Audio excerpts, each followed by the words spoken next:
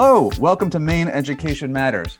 I'm Matt Druett-Card, your host for today's episode. Thank you so very much once again for downloading and listening to our little adventure here as we make our way through education stuffs in Maine while we're figuring out all different kinds of things, what's happening with the legislature. We don't know what's happening usually anyway, but we don't really know what's happening now. But what we're doing is we are having a continuing conversation about diversity, equity, inclusion, bias, racism in our schools, in our curriculum, in our structures, in our systems. We've had a couple so far with the Maine Curriculum Leader, Executive Director, Maine Curriculum Leader Association Executive Director. We've talked with a couple members of the Department of Education, Becca DeLocke and Joe Schmidt. Today, for this episode, I am delighted that we are going to have the voices of a couple of our learners in the state of Maine. We're going to be talking to a couple of folks who go to school in Maine right now, who are also part of the Maine Department of Education Student Cabinet. So first of all, I'd like to introduce you to Fiona Aquilo Stawas, and she is a senior in South Portland. Fiona, thank you very much for joining us today. Yeah, thank you so much for having me. I'm happy to be here. I'd also like to introduce Sarah Cook. She's a sophomore at Riviera Preparatory Academy. Sarah, again, thank you as well for joining us. Thank you so much for having me. Also joining the conversation, returning champion, just mentioned a few minutes ago, the acting coordinator for secondary education and the social studies content specialist at the Maine Department of Education, Mr. Joe Schmidt. How are you, sir? Matt, I'm doing wonderful. Thank you so much for inviting me back. Thank you so much for having some students with us today. Really excited to share the really good work, the important work that they've been doing and the voice that they've been sharing with not only the department, but everybody across the state. No, thank you for coming back. I'm glad we didn't scare you off and that you've decided to continue to be a part of this ridiculous thing that we're doing. But important stuff, I think. So before we get into the conversation, Fiona, Sarah, I'd like you just to talk a little bit about what the Maine Student Cabinet is and what you all do on it. I know that you've also been pushing to create a different subcommittee that has to do with diversity, equity, and inclusion. So would you mind just telling us a little bit about what the Student Cabinet is? Yeah, absolutely. It was created to connect student voice with the DOE so that they could really understand what students want to change within our school environments and see how the DOE could be a part of that change. So there is student representatives from all 16 counties around Maine. There might be 17, but I can't remember. There's 16 counties in Maine, right? Let's go with that. Okay. Yeah, so there's, I think, I'm going to yes and. It's an right. Improv trick. So yeah, that about sums it up. And Sarah, if you want to talk about the subcommittee, you can. Okay, yeah, so the subcommittee was kind of pushed by Fiona and I. I know that during the summer, I was personally very distressed when the murder of George Floyd happened. And I was attending local rallies in support of Black Lives Matter and racial justice. And I decided, I was like, this isn't just something that happens randomly. And I think that the way we can prevent some of this hate crime and the bias is by having proper education in schools. So I thought that to kind of help,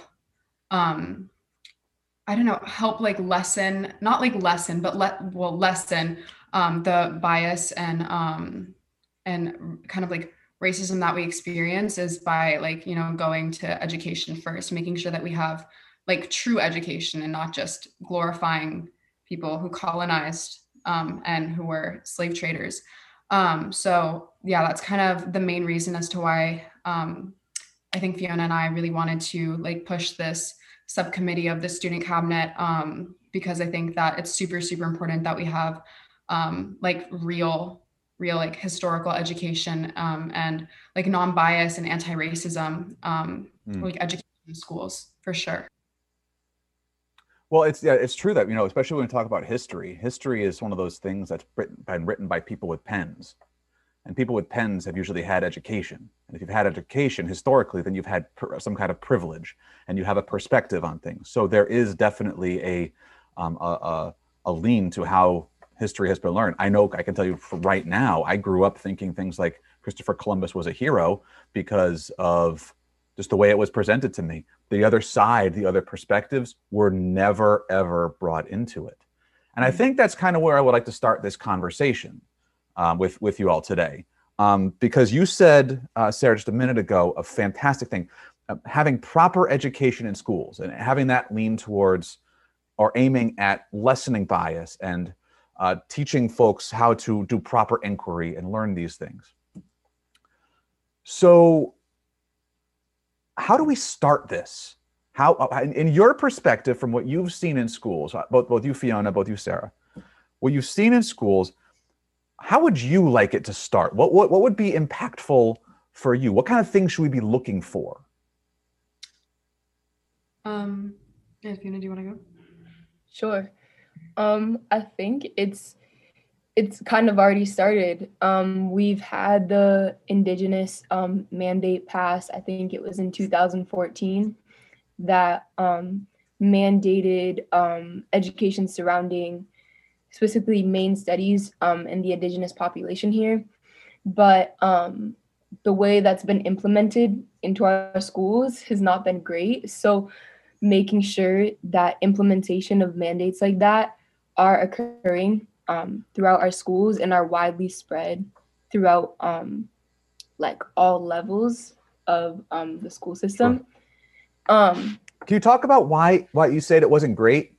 Like, as a curriculum leader, which is what I do. I would like to know why it wasn't great. Yeah. I'm not talking about like the bill itself or like the resources that went along with the bill. Right, it's right. The amount of people that are exposed to that information. So like it passed in 2014, and yet I hadn't heard of the Wabanaki tribe until last year. It wasn't integrated into my history curriculum until last year, and I was in AP history. So who's to say if that same education was implemented for CP classes or honors classes? So making sure that throughout there's consistency in the way this information is integrated into our curriculum. Sure. And making sure that it's proper implementation too. So I'm from a generally open area, and like my teachers are very excited to decolonize curriculum. They're excited to teach this information. But what happens when we come to a district where their teachers aren't as excited to do that, aren't as excited to change, and looking for strategies to figure out how to implement those mandates even in districts where there's reluctancy. Yeah. Just to add on to what Fiona just said, I think that is 100% like valid. And I think that she just stated it so perfectly. And what really was like impactful for me was like decolonizing education. I think that is so important because as you were talking about, it was written by people who had pens, people who had the privilege to have education. And I agree. I actually had no idea about the bill that was passed until now. So we had never really heard anything about the Indigenous education bill being passed. So I think that's just one example of how it's not really being taught across the board. And since Maine is like a predominantly like white state, like I don't think that there's going to be sort of like an open mind towards teaching more like less biased history and curriculum, you know? So I think when we were in the anti-like racism subgroup, when we met, we were talking about how teachers can be how we're going to have teachers that have to possibly go through like a certain class or something like that pertaining to like no bias, basically. And I can't remember all of the details surrounding that, but I do remember that was one idea that we had So I think that that's also very important, as having teachers who are very eager and willing to teach proper history. You know? Yeah, it's a fantastic point. The curriculum leader and the educator, me, just kind of when you both were saying those things, like you're not like Sarah, you didn't hear about the Wabanaki studies or things until last year. Fiona, being a senior, only when you were a junior, you finally heard about it. The curriculum person in me says, "Oh, that's terrible," but the educator in me also gets a little bit defensive, because I know of many educators who would say, well, no, we taught Maine Wabanaki studies back in the 4th grade. It's not that we didn't teach it, it's that you don't remember it. And I think that's actually a bigger lesson to learn here, is that you might have learned it at some point, but you didn't remember it. It didn't have any kind of impact on you. It didn't have any kind of significant or lasting meaning. And I think that's part of the issue that we have to come to grips with, is that it may have not have been done in a meaningful or systemic way so that you had a full and deep understanding. And so that's kind of where I want to kind of just go into a little bit of a conversation about this decolonizing education, because I've heard you both say this a little bit now, and I want to make sure that our listeners here know what that is, have a really clear understanding. So I'm not sure if this is, who wants to take that on?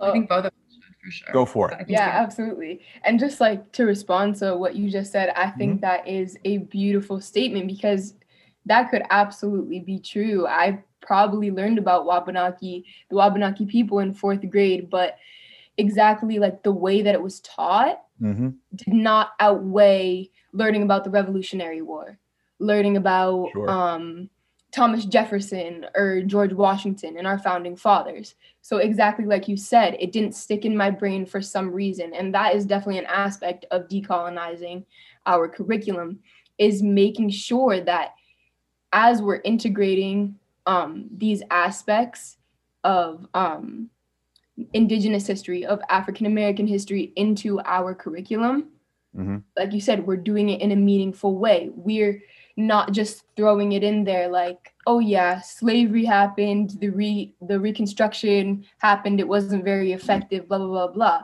It has to be like equal to the other information that we are being taught. And as much time put into it as the Revolutionary War, which I know is like not always possible, because time is very time is a commodity for teachers, and it's very difficult to already fit all of the mandates and all the curriculum that they have. So it's just going to be interesting in the way in which we build the curriculum so that we can make all of these things equal and have and not always equal, because who's to say that learning about Thomas Jefferson, a man who in some aspects is a very cruel and unjust man, is more important than learning about Indigenous history. So I think that's also a tricky place stepping in there. Very much so. Yeah. And I think Fiona raises such an important point, and she's building off what you had said, Matt, where you talk about the defensiveness in it, thinking about, what's in there, because they're talking about, LD 291, talking about the Maine Native American Studies program, which actually was signed into law in 2001. So we're approaching the 20th anniversary of this bill. And we're hearing from students, we're hearing from educators, right? We've heard about this during my entire time here, people wanting more support, wanting more information of that. And we have 2 students speaking about, that experience. Like how do we internalize that and make that meaningful? And that's work that we just did in the latest revision of the standards, because Matt, as you were kind of saying, right, I feel like as the curriculum director in me, right? Because Maine Native Americans were in the standards in the 2007 version following the 2001 law. But hearing what we're hearing from students, from educators in the field, there's more clarity. So when we did the latest revision after 2019 that was signed in, it was more clarity about what that is, stronger supports for that. And then the standards rollout included specific trainings to teaching about Maine Native Americans and bringing the tribal leaders and educational partners to the table. And part of that as well, so the author of the original bill is the Honorable Donna Loring, who was a representative at the time. She serves in Governor Mills' administration as a special liaison. And with her work and with Commissioner Macon's work, they have brought back together a Wabanaki Studies Education Committee that pre-COVID had been meeting about every 2 months, again, to try to address some of the things that we're hearing from Sarah, hearing from Fiona, right? And the teachers, how do we bridge that gap? The teachers who want to do this and do this well, where does it fit in the curriculum? The students who are saying, wait a minute, I wasn't hearing these things, and trying to bridge in some of those opportunities. And that's where Fiona and Sarah and the student cabinet's been such an important voice, right? Because we brought them to the table and we had to have discussions like this. Well, we should make sure people learn about this. And, that's where I think some of it, like what Sarah was saying, finding out, I said, no, we have a law, right? Right. It's how do we better implement? How do we do these things? And so it's so important, again, just in conclusion, to have the students here to say, hey, you may have taught me about these things. I'm telling you what I remember. Here's my takeaway. So it sounds like to me, part of this conversation that we're having, which is framed around these three basic questions that we've been asking for this whole time, which is, how do we start? What questions do we ask? How do we know when we found it? And what do we do about it? Well, it kind of sounds to me like for numbers 1 and 2 here, when it comes to developing, designing, and implementing any kind of curriculum, there needs to be some listening that's involved here. And what it's saying is, like, I'm hearing our students say, yeah, I didn't learn about this.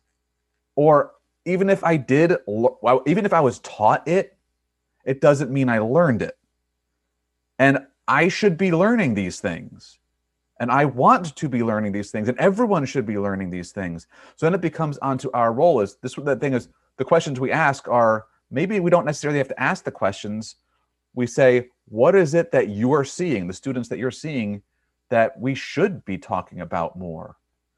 And instead of just trying to figure it out as the adults, you're the one saying, nope, we didn't get this. This didn't work.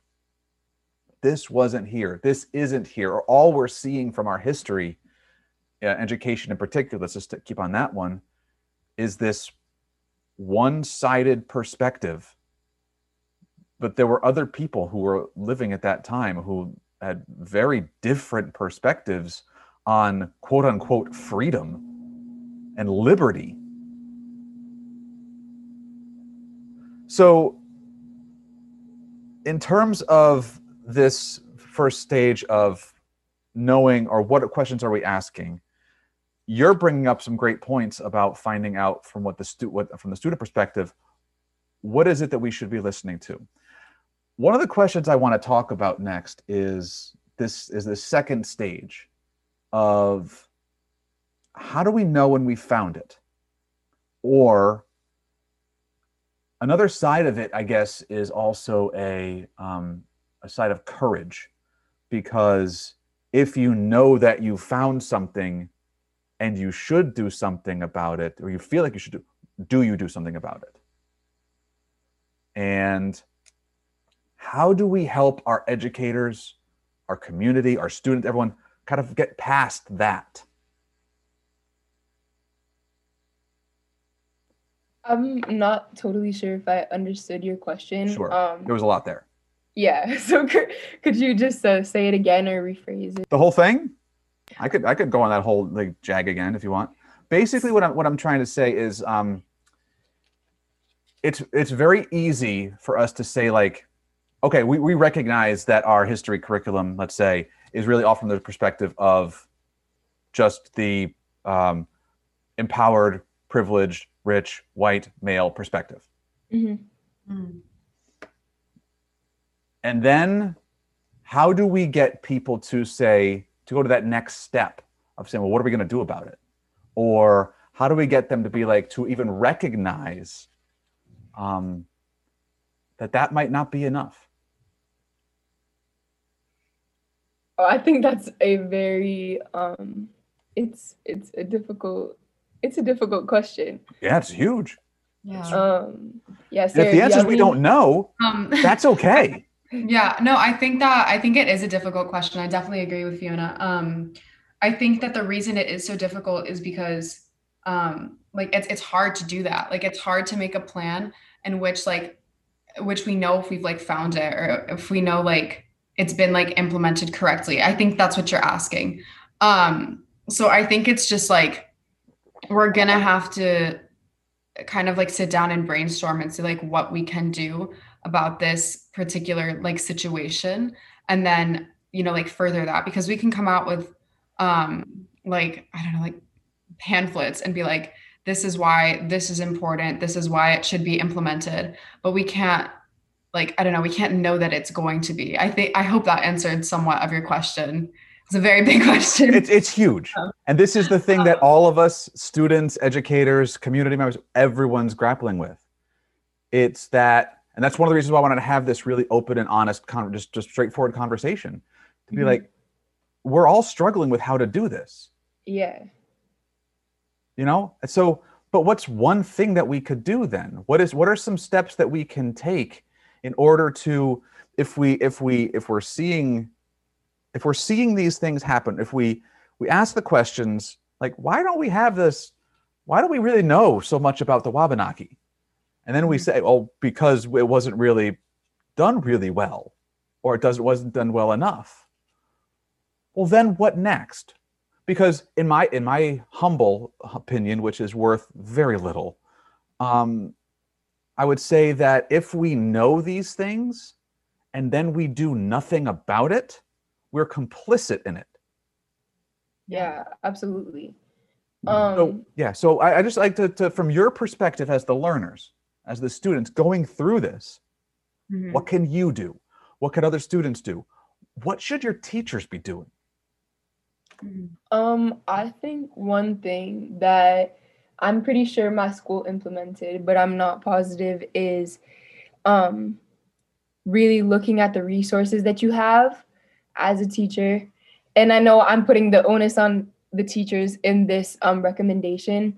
And I think there should be some onus on students, but also like we need to let youth be youth, right? So I think some of it should be on administration. So basically making sure that a certain resource. Okay, so the idea of anti-racism, right, is that one thing is either racist or it's actively working against being racist, right? Okay. So when you look at the resources you're using in your classroom to teach a certain thing, there's a checklist to say, or there is something that makes you go over this resource before it's taught, to be like, oh, okay, if I'm teaching this, it might come across as this and this and this, and or it might come across as this and this and this, and might have racist impacts or anti-racist impacts, right? So having resources that allow us to go through the curriculum, what we're teaching, like individually as teachers. Sorry, I'm getting quite off track right now. No, this is exactly where I wanted it, where I was hoping it would kind of get to in some way, because what you're now doing is you're providing direct action steps for what teachers, curriculum folks like myself, principals, and other administrators can do. Yeah. It's looking at the resources that we provide, that we have, that we, because it's all too easy sometimes for us educators to get stuck in this rut and just kind of continue to do the same thing every year over and over again. But to question, I think what you're saying, and correct me if I'm wrong, to just challenge the resources that we have, to make sure that what we have are actually providing a number of perspectives, and not just the resources, but that our presentation of those resources is also coming from a perspective of, well, what is it? Questioning it, and then saying that level of, are we okay with that, or are we not? Yeah, absolutely. I think like an example of that I just ran up against in classes, we read One Flew Over the Cuckoo's Nest. And so that book can be very harsh, and it's somewhat racist and misogynistic, but the way in which it was taught examined those ideals, and basically through having this somewhat racist book and misogynistic book, we were able to see the inequities within our society. So you could take a text that if you just threw it at your students, allowed them to read it, it would be furthering the Sure. furthering their ignorance, or you teach it in a context that allows them to see how this can further our understanding of race relations and relations. Yeah.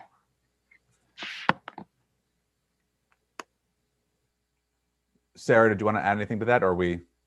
I think I really agree with Fiona on that. I think that also, I mean, as she was saying, like the checklist with like the sources we're giving to students, how do we know that it's actively anti-racist? Like, how do we know that it's not contributing to this ignorance that students may have? I think that's so important. I think also realizing your own bias, and this is where it's really hard for people, is to reflect and realize where they are being racist, where they do have biases, especially as an educator, is so important. Because you could have the best intentions, but you could have a bias, and you could be giving like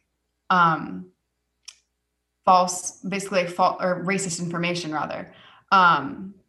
And you can be not like giving anti-racist like, oh my gosh, what's the word? Sorry. Anti-racist material. And I think that, I think also like, it's scary, right? It's scary for people to realize that they have these biases. It's scary. It could be like, scary for people to even hear the word anti-racist, because the first like mechanism is like, I'm not a racist, like I could never be racist. But these teachers, and not that all teachers are racist or anything, but certain teachers and certain educators could have these biases that they are not aware of because they have this immediate defense mechanism towards it. And I think that, again, as an educator, it is so important that they realize those biases, and they realize that the impact those biases could have on their students and the overall health of their school community. So that's what I think is very important as well. Just in addition to everything Fiona said, which was very, very good. Yeah. All right, I think there's such a good point in there, Matt, what you've been saying, about those action steps in there, what you're hearing from the students, is you have to do something, right? Like when we talked about this in the previous podcast, like there's that pivot to the internal to the external, because if you think about in 1986, when Elie Wiesel, in his Nobel Peace Prize winning speech, he said neutrality helps the oppressor, never the victim. Silence encourages the tormentor, never the tormented. And I think a lot of times, even as we acknowledge some of this discomfort in ourselves, if we don't move forward with it because, what can I do? I'm only one person, or this is only one classroom, or it's only one thing, right? What we're doing is continuing to allow those things to perpetuate. And then something that just happened once happens twice, 3 times, 5 times. And the longer we let it go, the more those things take root. And we're talking about something that has hundreds of years of roots in that piece. So what can teachers do? Matt, you'd said, like, when they realize that, something, right? They have to do something. And I tell people all the time, the burden of the world is not on your shoulders, but you have to do something to make sure that you at least started something in your classroom. So what I'm hearing is that the takeaways for our educators, for the people who are listening to this, and might take something away from it, is that the two things that our educators, whether you're curriculum leaders or a teacher, can do today, once you put down the dishes or get off the treadmill, you can do, because that's when people listen to podcasts, to be honest, is one, go look in a mirror and reflect on your own bias. Reflect on your own privilege. And that is a consistent message and this is the 4th one of these that I've recorded. In every single one, that has been a lesson and a message that has been sent. Go and recognize your own privilege, recognize what biases you might have, and don't be afraid to have them challenged. To say to yourself, okay, I may have thought this way before for a long time, for a lifetime, but just because I did that doesn't mean I'm a bad person. I didn't necessarily think of it from another perspective or know it, but now that I know, what am I going to do about it? So it's recognize our own bias, but then it's also getting up and looking at the resources, looking at the things that we are presenting and the way in which we're presenting them to our learners, and what is the both intentional and unintentional impact that these things are having. Did I summarize what you were saying? Both of you? Yes. Yeah. All right. Yeah. In addition to that, I do have to get going because my class know. starts at 50. But thank you so much for having me, and I hope we can like further these conversations and act towards, you know, I guess opening people's minds. Well, this is a great place for us to stop anyway. So Sarah, I wanted to thank you very much for joining us. And again, good luck with your studies. Good luck with the Bain Student Cabinet, your class that you're about to head off to. So thank you for joining us. Fiona Aikielo Stavas, thank you so much for taking some time with us today, for talking with us. And of course, Joe Schmidt, thank you as well. Thank Yeah, you. absolutely. And we will continue this conversation as we go on. Awesome. All right. Thank you very much. Thank you. Bye. Bye.